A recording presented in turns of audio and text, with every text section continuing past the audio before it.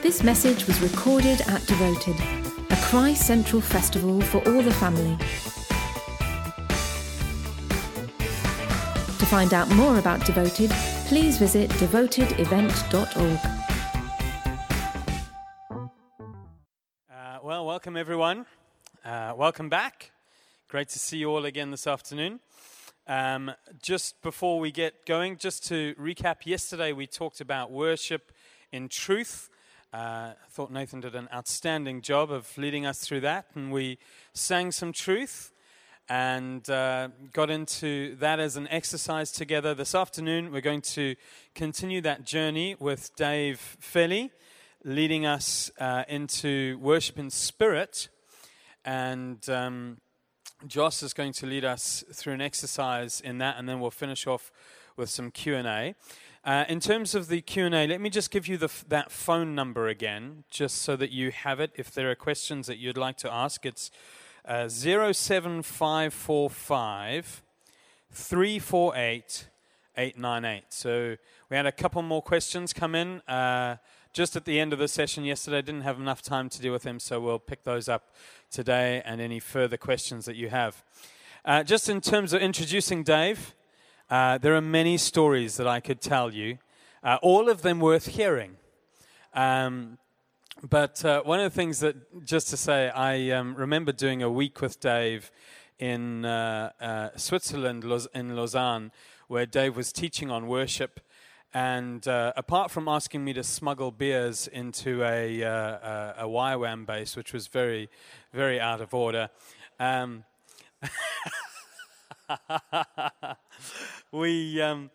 of the things that just was astonishing for me was sitting in those sessions and Dave teaching for 5 days solid on worship, just from scribbled notes during the break. It was absolutely astonishing hearing him. And so we've only got about 25 minutes before we want to get into our exercise, but I just want to invite you just to open your hearts to him.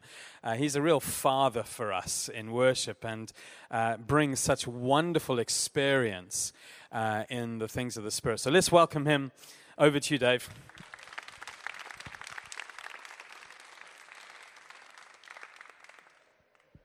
I don't know about scribbled notes. This is the first time I've ever used an iPad. I can't really see what it says. How do you enlarge this? Anyway, no, don't worry. I won't fiddle. Oh, I've already fiddled.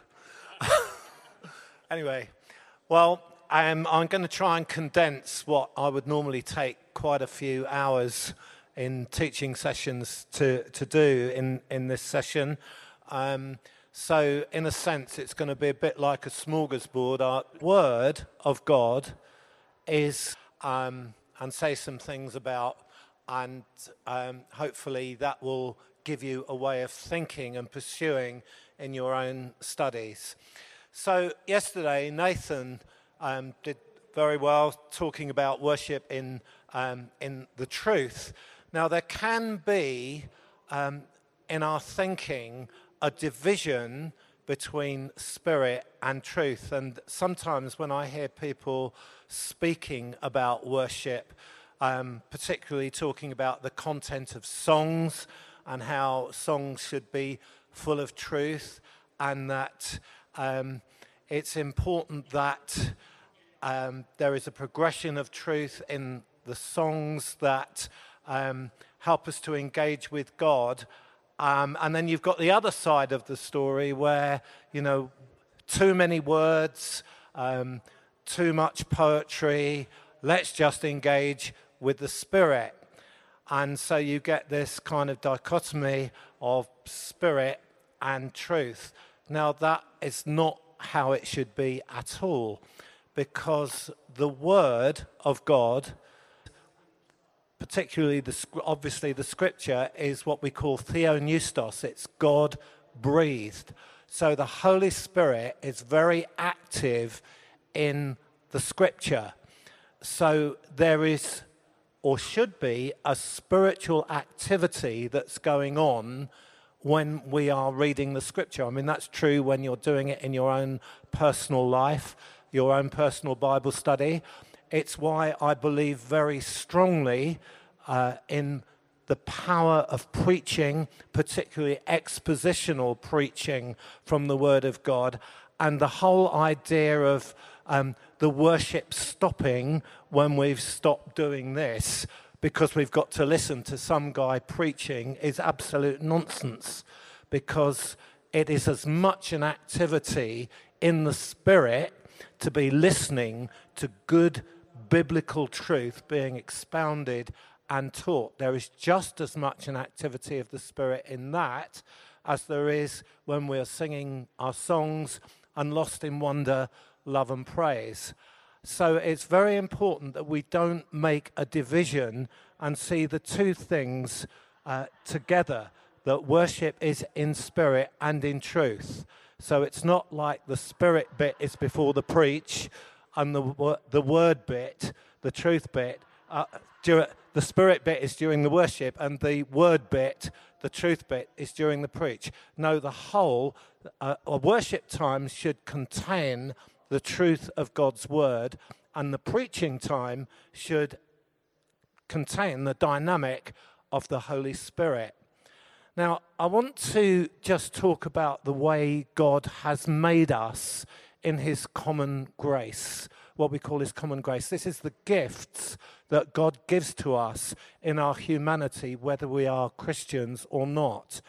And in the human makeup, in the complexity of our mental life, our emotional life, our social life, our spiritual life, there is what we might call the experience of the catharsis. Okay, the catharsis is what goes on in the human spirit when you feel very moved. So I can listen to a Beethoven symphony and feel incredibly moved to the point of tears. Now that emotionally is the same feeling that I get in a worship time, when there is that moment when I feel profoundly moved.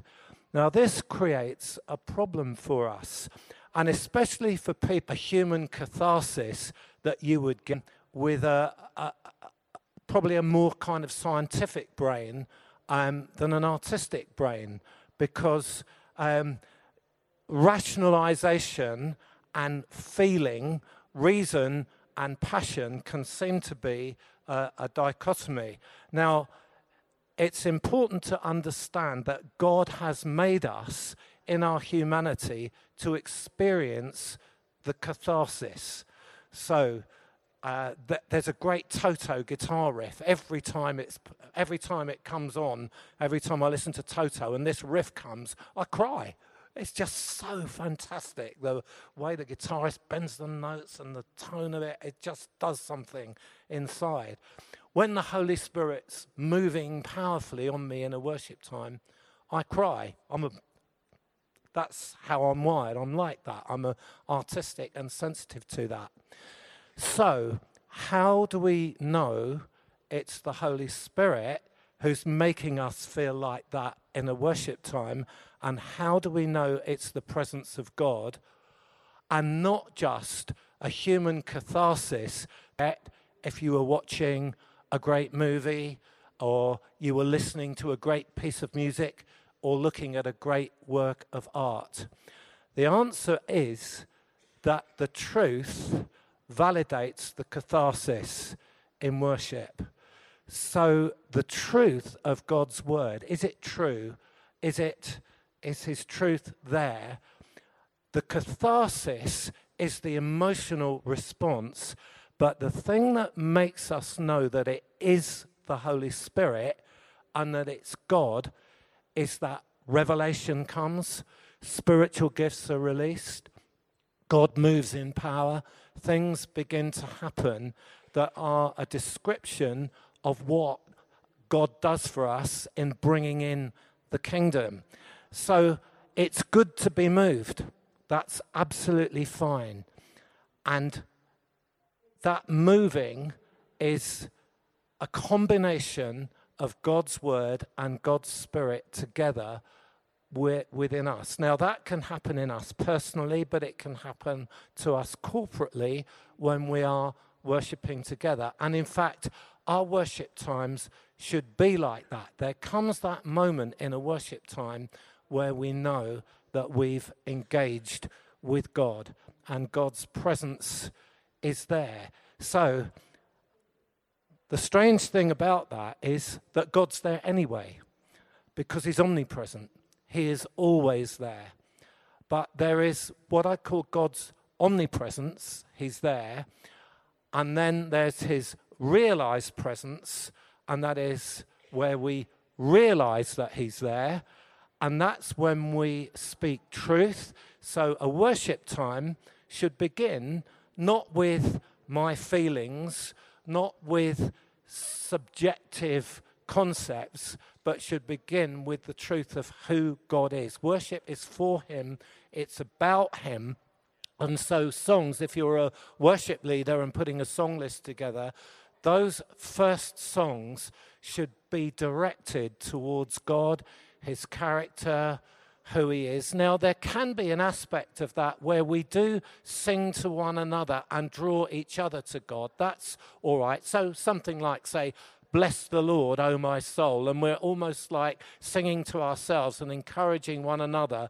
But even with that, there should come that point where we are considering who God is. So that is a very, very important part of worship. We begin with truth. But then as we begin to sing truth, what should happen, because the Spirit is actually the bringer of truth, the bringer of revelation to us, our hearts become warmed. We get the feelings, we get the emotion, the catharsis starts to build, and that's great. And God wants us to be like that. So when God said to Moses, that gave him that great commandment, you love the Lord your God with your heart, mind, soul, and strength, the whole of our being is engaged. Our mind, our heart, our will, our emotions, we're all engaged in that. And Jesus said, of course, that was the great commandment. So we get caught up in the wholeness of our being in worship. So when Paul says to the Romans that we present our bodies a living sacrifice, which is our reasonable service of worship, what we are doing is presenting ourselves to God. We no longer bring the sacrifice of an animal. The sacrifice has been made. Jesus has shed his blood for us. He has died. The sacrifice has been made. So as the writer to the Hebrews says, that we enter by the new and living way, by the blood of Christ, and we enter in freely, confidently, and we present ourselves. We bring the sacrifice of praise. That means that the sacrifice has already been made through Jesus, but we are laying our lives on the altar. Now, there is a spiritual principle, and we would have to teach on the tabernacle and the book of Leviticus and all that stuff about sacrifice and fire and all that. But there is a spiritual principle that when the altar is laid on the sacrifice, the fire falls on it and consumes it. And Wesley, in one of his great hymns, put it like this: the Spirit answers to the blood and tells me I am born of God. So there is a sense when we lay ourselves down, come before him with truth and offering ourselves to him, the Spirit engages with us and sets us ablaze. And often there will be a point in a meeting where that happens. So we move from the sense of God's omnipresence through his realized presence to his manifest presence. And then it brooks no argument. God's here. Well, of course he's here, but you know he's here. And you'll know in worship times it's happened here, when there comes that point in the meeting where something has changed and God is engaging with us. And so we worship. Our worship moves from just intellectual assent to truth, which is good, to something that is far more engaging with the whole of us, not just our mind, not just our body, but our emotions, our will. We're all affected by it. And that should be the aim of every worship time. So when you are preparing a song list, when I used to lead worship, I used to prepare my song list and start from the point, God, what do you want to do with us in this meeting? How are we going to meet with you? Now, what is the progression of truth that brings me to that point? And then when I've got to that point, where do we go from here? So that there is that whole sense of moving out. So there is that sense of truth and spirit flowing together. Now, in Ephesians chapter 1, you get three things about worship that are to do with the Trinity. In the first few verses, you've got these amazing statements about God as our Father and our salvation. And that little section ends with a very simple little praise, to the praise of his glory. So we've got what the Father does in our salvation.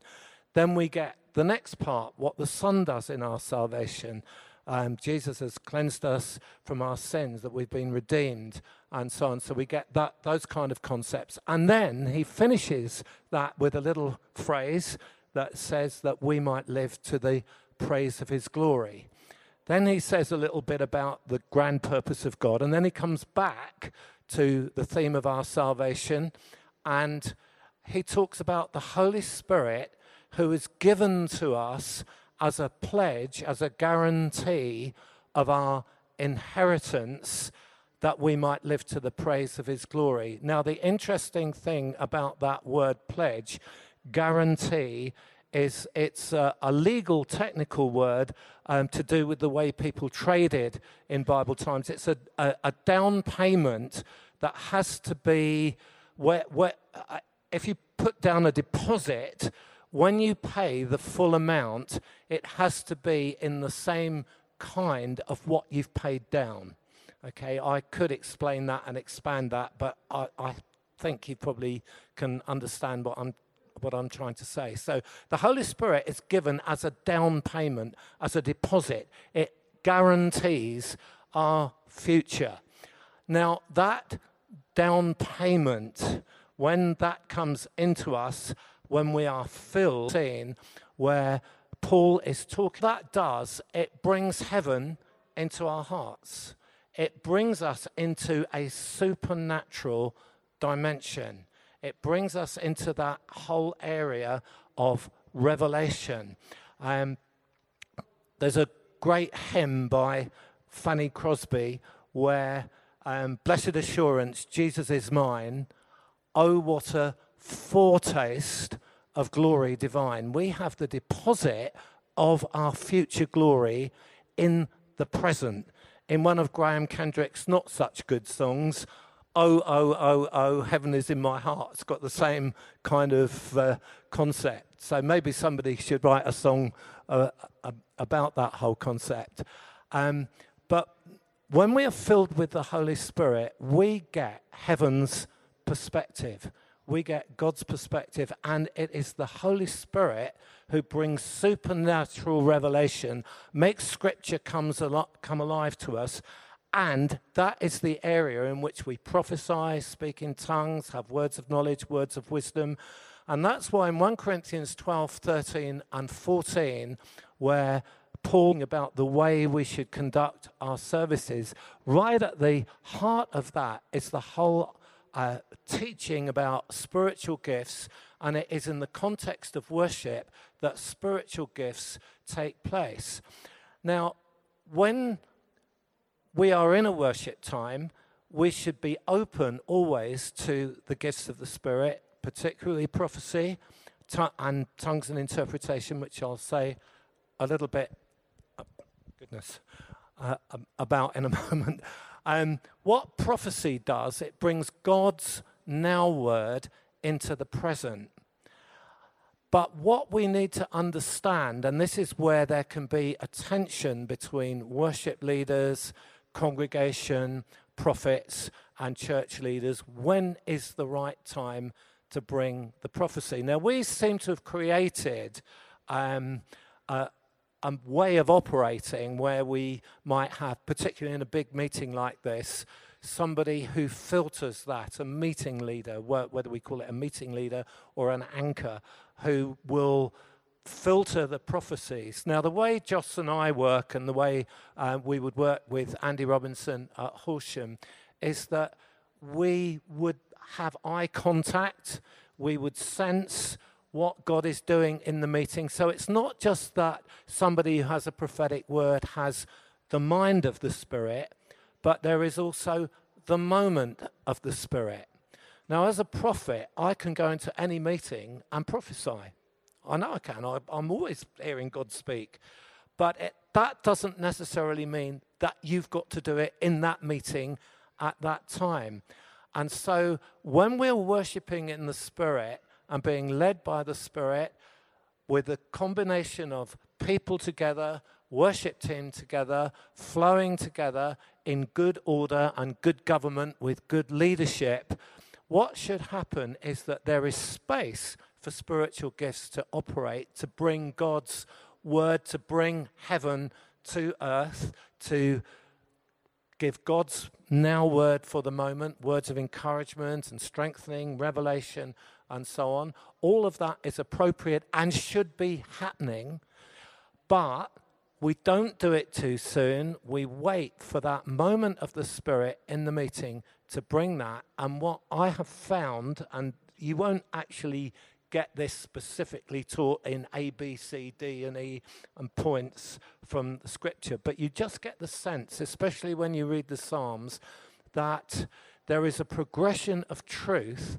that leads to that point where we can communicate what God is saying and what God is speaking. I realise I'm like a train when I get going, and I'm just trying to condense a lot of concepts into just a few moments. So I'm going to conclude this by just saying one or two things about speaking in tongues and singing in tongues, and then Joss is going to come and lead us in one or two exercises, which I know you'll really enjoy.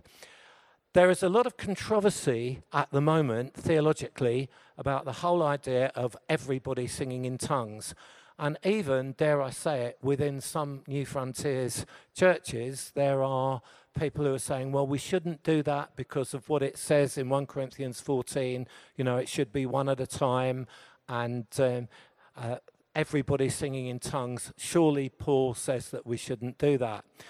Now, the problem is that we don't seem to understand that there is a difference between the gift of tongues, which is a prayer gift that we speak out and has to be interpreted in a meeting. And when we do that, that is a Godward expression that is interpreted by means not of a prayer. Okay, this is important. It's not just a prayer. If it was just a prayer, we'd just pray it. It is a Godward expression with prophetic content. So what if Jesus is singing over and is a worship gift? That's tongues and interpretation.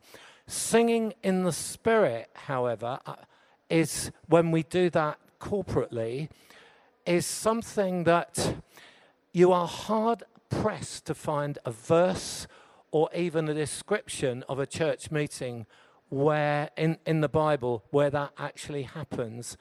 But when Paul said, I will sing in the Spirit, he seems to be talking to the whole church. And my good friend John Hosier, who is a Greek expert and I'm not, says that what that actually means is that we sing in the manner that the Spirit gives us. So I don't see any problem at all in a congregation singing corporately in the manner that the Spirit gives us. We're caught up as a congregation and the Holy Spirit sings his song. Perhaps I can illustrate it like this. Jesus sings, yeah? So what does he sound like? Does he have a high Pavarotti tenor voice, or does he sound like Sting, or what? If Jesus is singing for us, what does he sound like? Well, where do you sing from? Your body. So where is the body of Jesus? We are the body of Christ. And Jesus is worshipping the Father, who's loving the Holy Spirit, who's glorifying Jesus. God is a worshipping Godhead. And what happens, I believe, when we're singing in the Spirit is that we are participating in the worship that God is doing himself. And as his body, we are articulating that and giving voice to that. So when we sing in the Spirit, it's as though we are singing the song that Jesus is singing. It's a love song that is weaved supernaturally by the Spirit in his people. And it's very interesting in the book of Revelation where it says his voice is as the sound of many waters. What does it sound like when we're singing in the Spirit? It often sounds like that, doesn't it? So that's the best theological explanation that I can give. I know that there will be some who will find gaps in that, but I do know that God owns it, God blesses it, God uses it, and I would say, let's do it.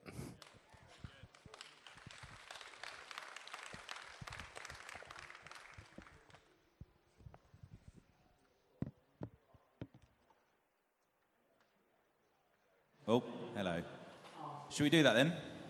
Why don't we stand together? So, for some in the room, this might be a new thing. So what we're going to do is we're going to spend a few minutes. In Ephesians 5:19, it says about us making melody from our hearts to the Lord and singing psalms, hymns, and spiritual songs. And so we're going to go on a bit of a progression here. So the first thing that we're going to do is just spend a few minutes literally just singing out melody. So no words, no tongues, just oohs and ahs, just to really activate us singing. And then we're going to move to singing out in tongues. So for those that can sing out in tongues, we're going to move to singing out in tongues for a few minutes. And then at the end, we're going to move to singing out what we feel God has led us into, well, as we've been singing in tongues. So almost interpreting our own tongues. And then at the end, if a few of you feel that there's something, as Dave said, kind of prophetic on what you've been singing for the body, then as we did yesterday, encourage a couple, 2 or 3, to come down and just chat to Dave as we're in it, and bless us with those songs. Is that all right? We all up for that? Yes? Yeah, she sounds very quiet. Great, let me just tune.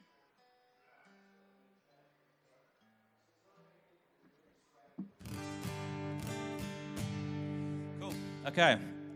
So we're going to spend 5 minutes just singing out oohs and ahs. Okay, we up for that? Okay, let's go for it.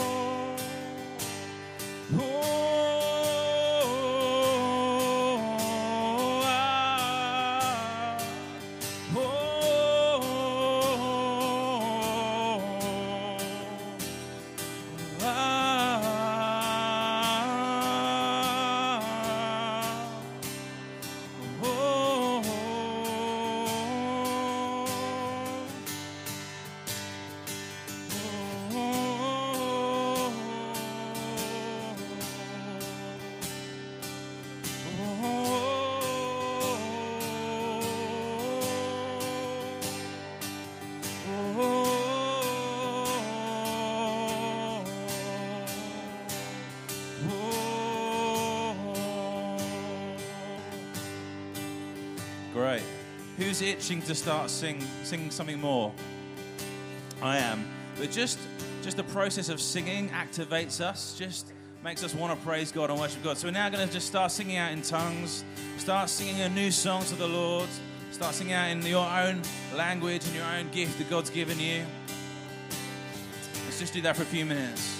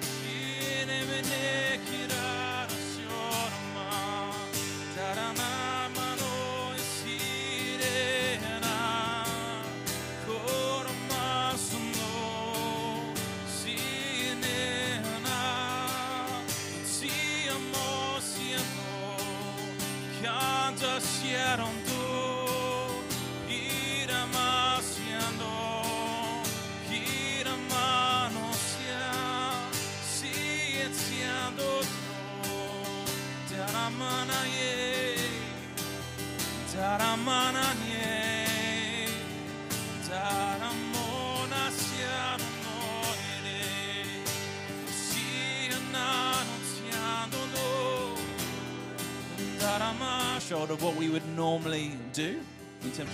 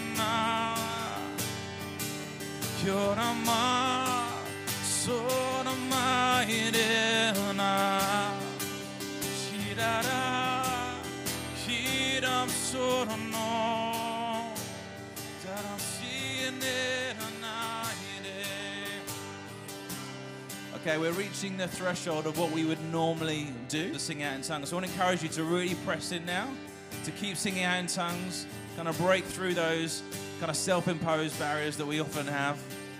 So let's just keep going another few minutes. Let's just really let our hearts connect with God. Let our hearts connect with what the Spirit's doing here. Using the gift of tongues to express what we're feeling inside. So let's just keep singing out. Keep singing out your songs to the Lord.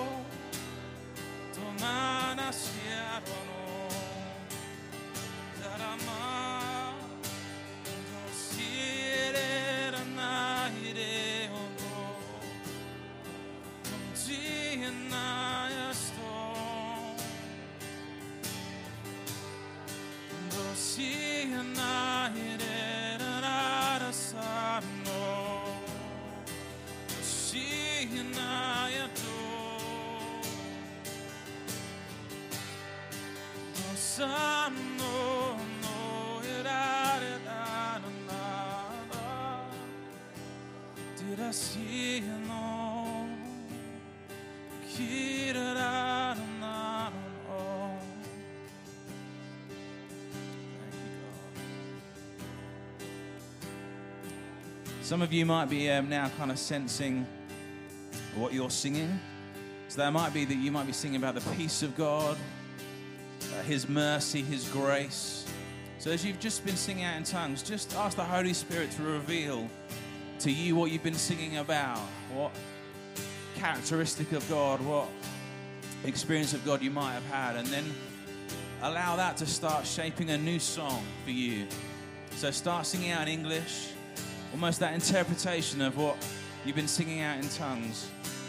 If you haven't got anything, that's okay. Just start singing out what you know of God, His faithfulness, His goodness, His kindness, His mercy, and allow the Holy Spirit just to take you into a new place, a deeper place.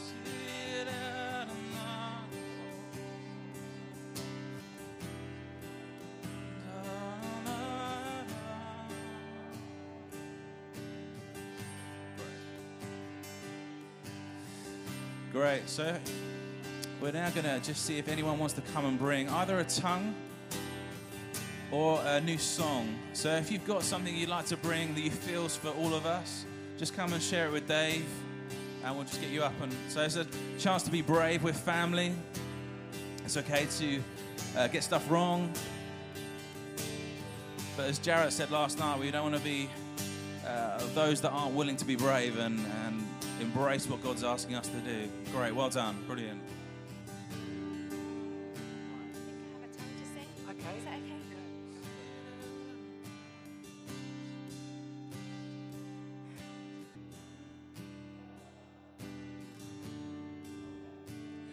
Akira na sundaratore, akina na sunatore, na sunaya, akena na sunanatare, niela na tonya na seya, kinya na sunanataria, ki mama ponia na sela la la niya, ki mama le sula la tonya tore. Sima pori andatoria, sima ma pori andatoria, la la la kinya sundarato, na kima na sunaratea, na sima ma pari andarasura, na shina nani andarasea, na kimya la la na sunda, na kumbari andasea, na kimba pari anda, na sindaraturi andare. Shima ma pariandea, sola la la la niande, olia la la lianda sundoto.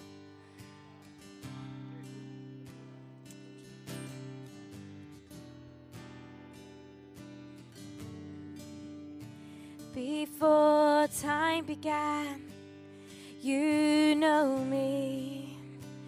Before time began, you called my name. You knit me together in my mother's womb. You call me out. You breathe life into my being. Oh God, you know me. You know me. You know my inner being. You know what calls me joy. You know what I long for. You know my desires. You know, Lord, 'cause you for me. You know me. And Lord, you see me in the quiet. You see my tears. You know my fears. You see my tears. You know my doubts. You know every part of me. Every part of me. oh God, but with your mighty hand, you are holding me. You're centering me on that potter's wheel. Lord, you are raising me up. You are raising me up. You are forming me within you to be more like you. Oh, what a Savior. What a God, what a King, what a Father. Thank you, Lord. Great. I'm just going to make a couple of comments about what happened there. The interpretation caught the nuance of the tongue. And I don't know if you noticed, when the tongue came, I thought she was going to finish. I thought, that's it. And then she picked it up again on a slightly more gentle way. And I felt the interpretation of that was just caught that really beautifully and put it into articulated words that we could understand, but expressed what was in her heart. So that modeled that very, very well.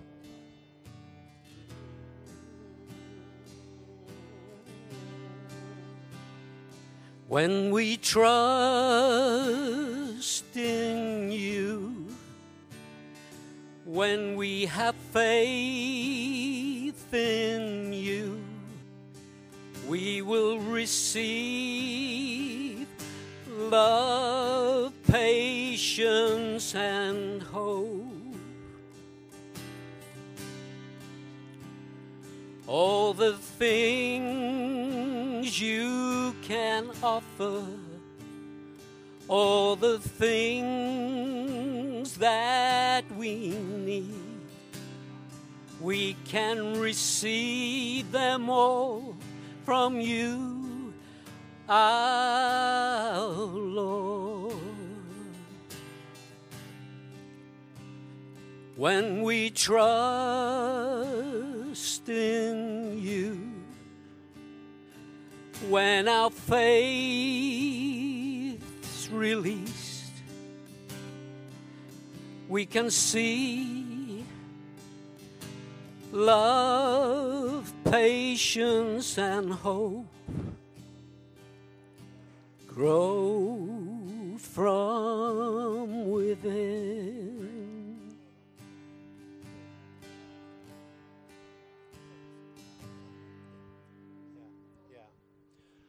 Just one comment about that. That was great.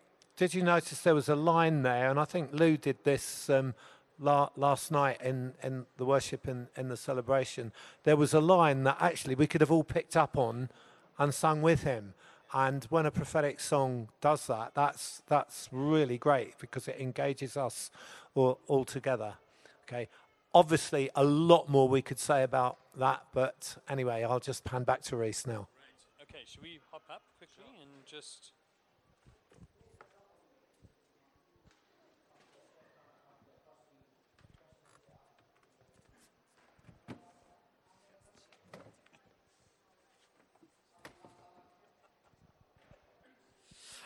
Okay, so let me just...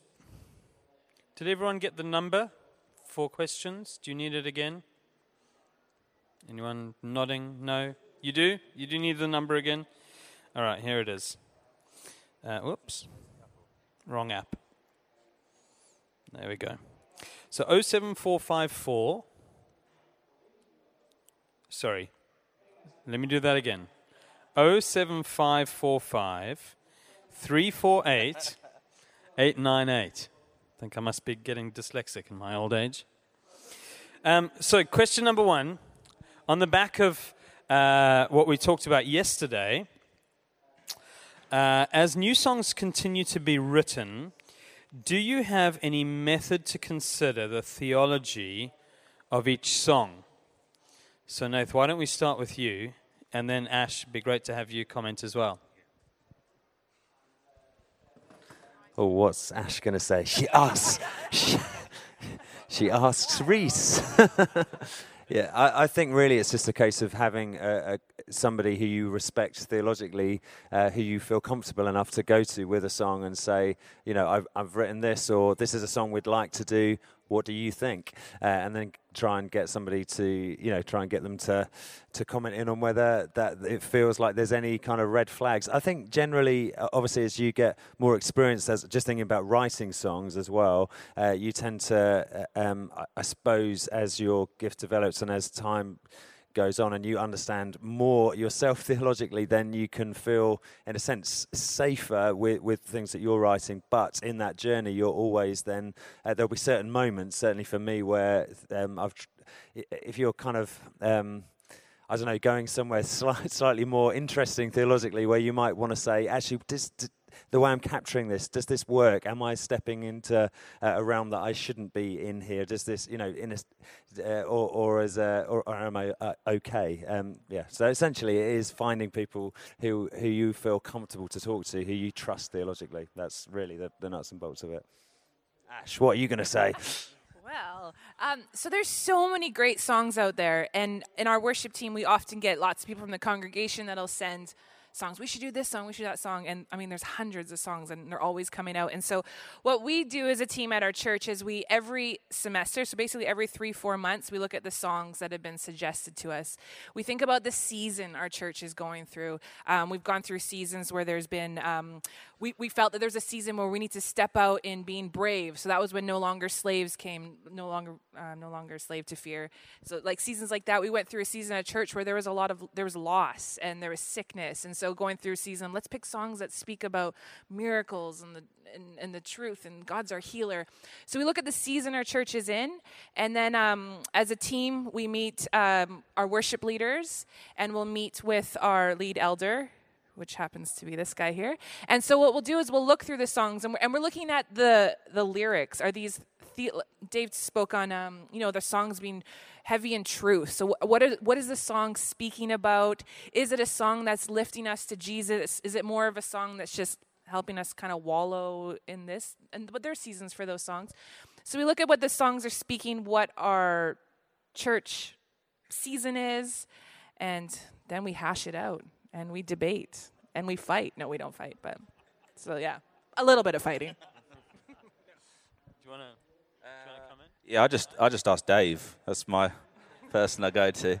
No, so I'm an elder at Life Spring Church in Horsham, and so sometimes if there's a real contentious song, we'll talk about it as elders, get other people's input. I think the key is in team, so not doing it in isolation. So whatever kind of system or structure there is, that you're doing it amongst people. So, you know, a wise man has many counselors, and when there's songs that are potentially a little bit contentious, and understanding what the arguments are for both ways on a song as well, because I think any song that we lead on a Sunday, you have to be able to defend theologically, because people in the congregation might come and go, that line. So I know there's a line in So Will I that kind of hints at evolution. Actually, it's not hinting at evolution. It's talking about micro. I'm not going to get into this, but basically, we led it. We felt we talked about it as a team. Felt, yeah, no, this is a good song. We led it, and I had two people immediately from the congregation come and say, "Did you notice that about that line?" And I was like, "Yeah, well, actually, we did, and we talked about it as a team. This is what we felt about it, and this is where we landed." So I think it's important to be able to defend the songs that you're using and own them. As part of that, and having confidence that comes from doing it in team. So yeah, very good. Anything from you? Okay, next question. Someone asking, I used to be part of the worship team in my church, and as part of that team, I would sometimes sing songs in tongues, or an interpretation or a prophetic song. I've joined a new church, and I'm not part of the worship team, and I don't feel a sense of release, or I question whether there's a sense of presumption in coming to bring a song. And so I guess just asking the question, how do we think about bringing stuff? So lots of different people here who are bringing different things. So who wants to kick us off with commenting on that? Go on, Joss. I think the first thing to ask is, are you serving in any area church?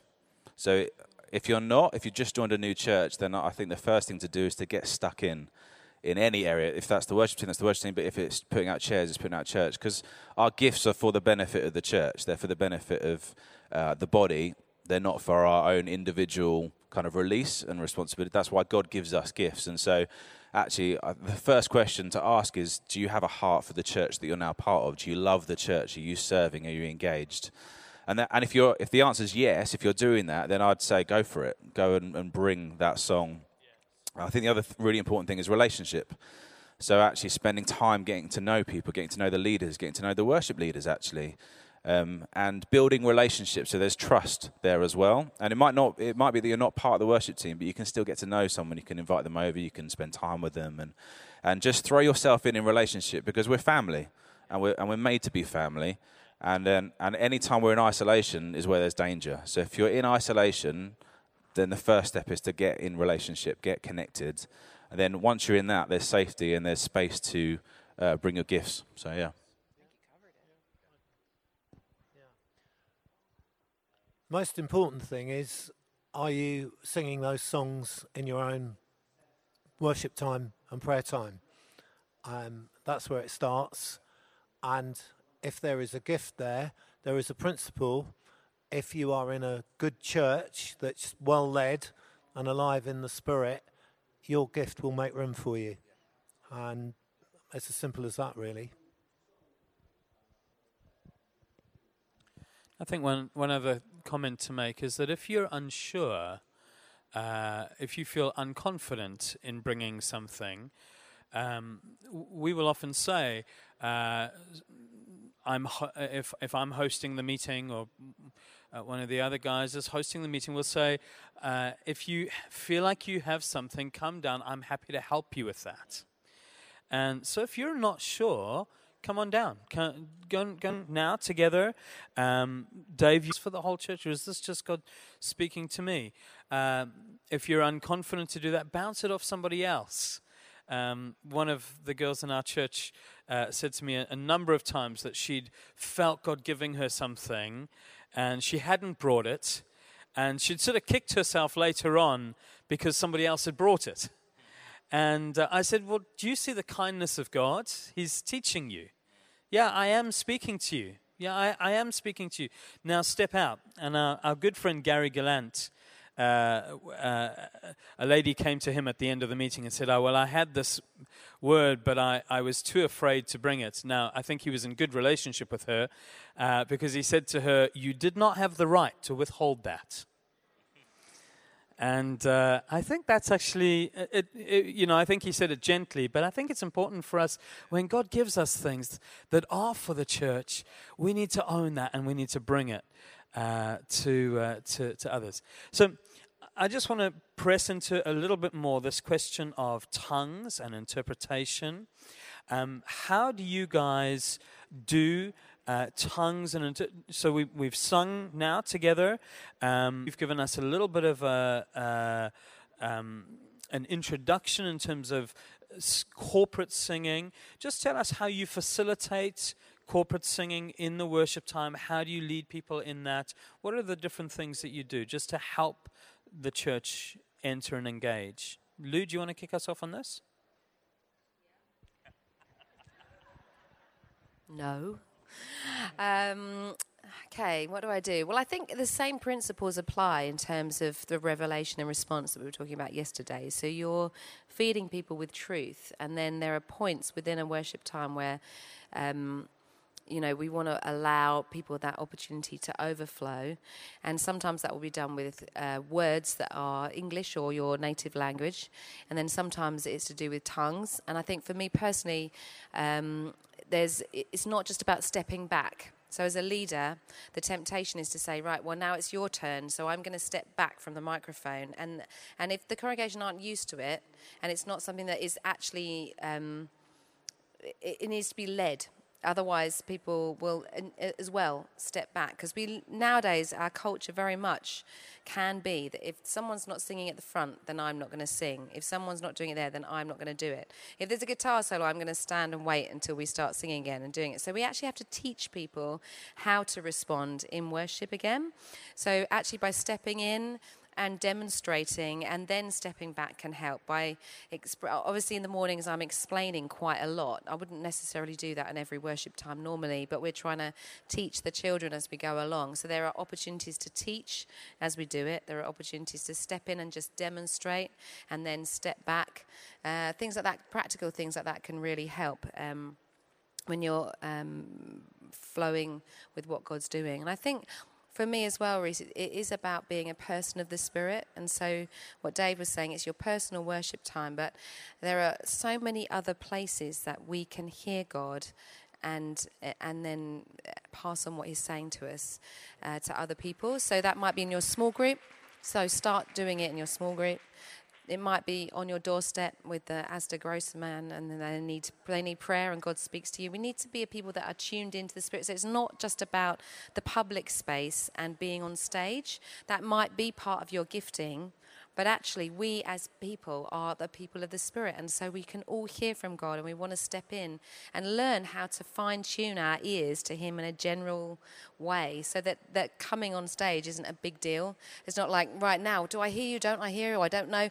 You already know what his voice sounds like, because it's not just about this moment, which I think is really important. You know, it's not just, this isn't it. You know, being on stage is not it. It's just a fraction of what being a person of the Spirit is.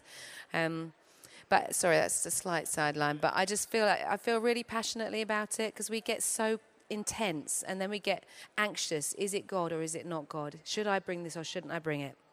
And actually, if we are already living quite supernatural, bubbling lives, it just becomes another expression of who we are. Anyway, back to the tongue thing. Yeah, so I feel that I guess you learn as well as a worship leader. You're learning how to listen to God and how to lead people and release people, and then pick it up as well. If you leave it for too long, you know, you've got to read the room and read what God's doing in terms of right now we've reached a point now we can bring breakthrough here, or we can take it on to the next bit as well. That's very practical, but. Yeah. I'll try and say this as succinctly as possible, because what Lou is talking about there much more is like bringing a congregation together into singing in tongues. But when it is the gift of tongues and somebody sings a tongue, which should then be interpreted either by being sung, as happened last night with Anne and the lady who interpreted just now with Sharon, yeah.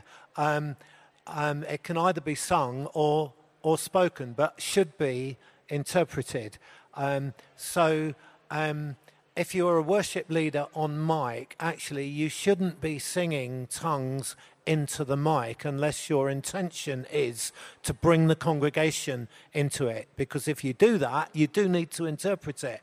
And that is where some of the people who are critical of singing in tongues together have actually got a point. So it's just, but that sort of depends on the worship leader and the relationship with the congregation. So if the worship leader begins to sing in tongues on mic, that would be a cue for the congregation to sing. But there is something about when it is a gift of tongues, which is to be interpreted, it's in a different dimension. So when Anne did it last night, we all knew, hey, this is something to listen to, and we wait for the interpretation. Just to say on that, don't try and explain it at the moment, at the time it happens.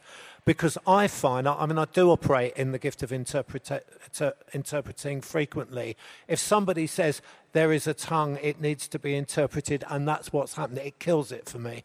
It really does, because there is that element of spontaneity in the Spirit. Explain it later, but not at the time.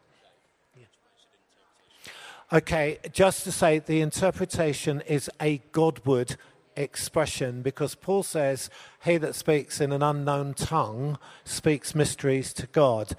But as I've said, it's more than a prayer. There is revelation in it. So a very quick example, there was a tongue that came in a worship service that I was in. Somebody sung the tongue, and I was standing at the front, and I interpreted the tongue, and the interpretation was something like, I will stand before your throne and I will hear you say, well done, good and faithful servant. And then I went through several things. I have shepherded your flock, I have known your people, I have cared for them, but now I stand in your presence.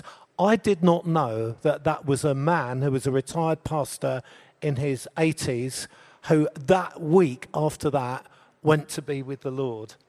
And it was as though I had interpreted what was just about to happen. So there was an element of revelation in that.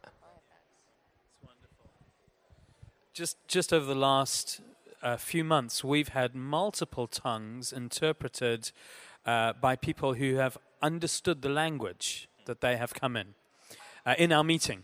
So, for example, we were doing something like what we were doing this afternoon. Just recently, we had a young man come down. He sang in Arabic. He'd never spoken in Arabic before, and we had an Arabic speaker in the room who came down and word for word said, this is what he's been singing. And I do think when we give space for these gifts, it just is wonderful what God does among us. And we're out of time, so we'll finish there, but we'll pick it up again tomorrow afternoon. Thank you all so much for being with us this afternoon.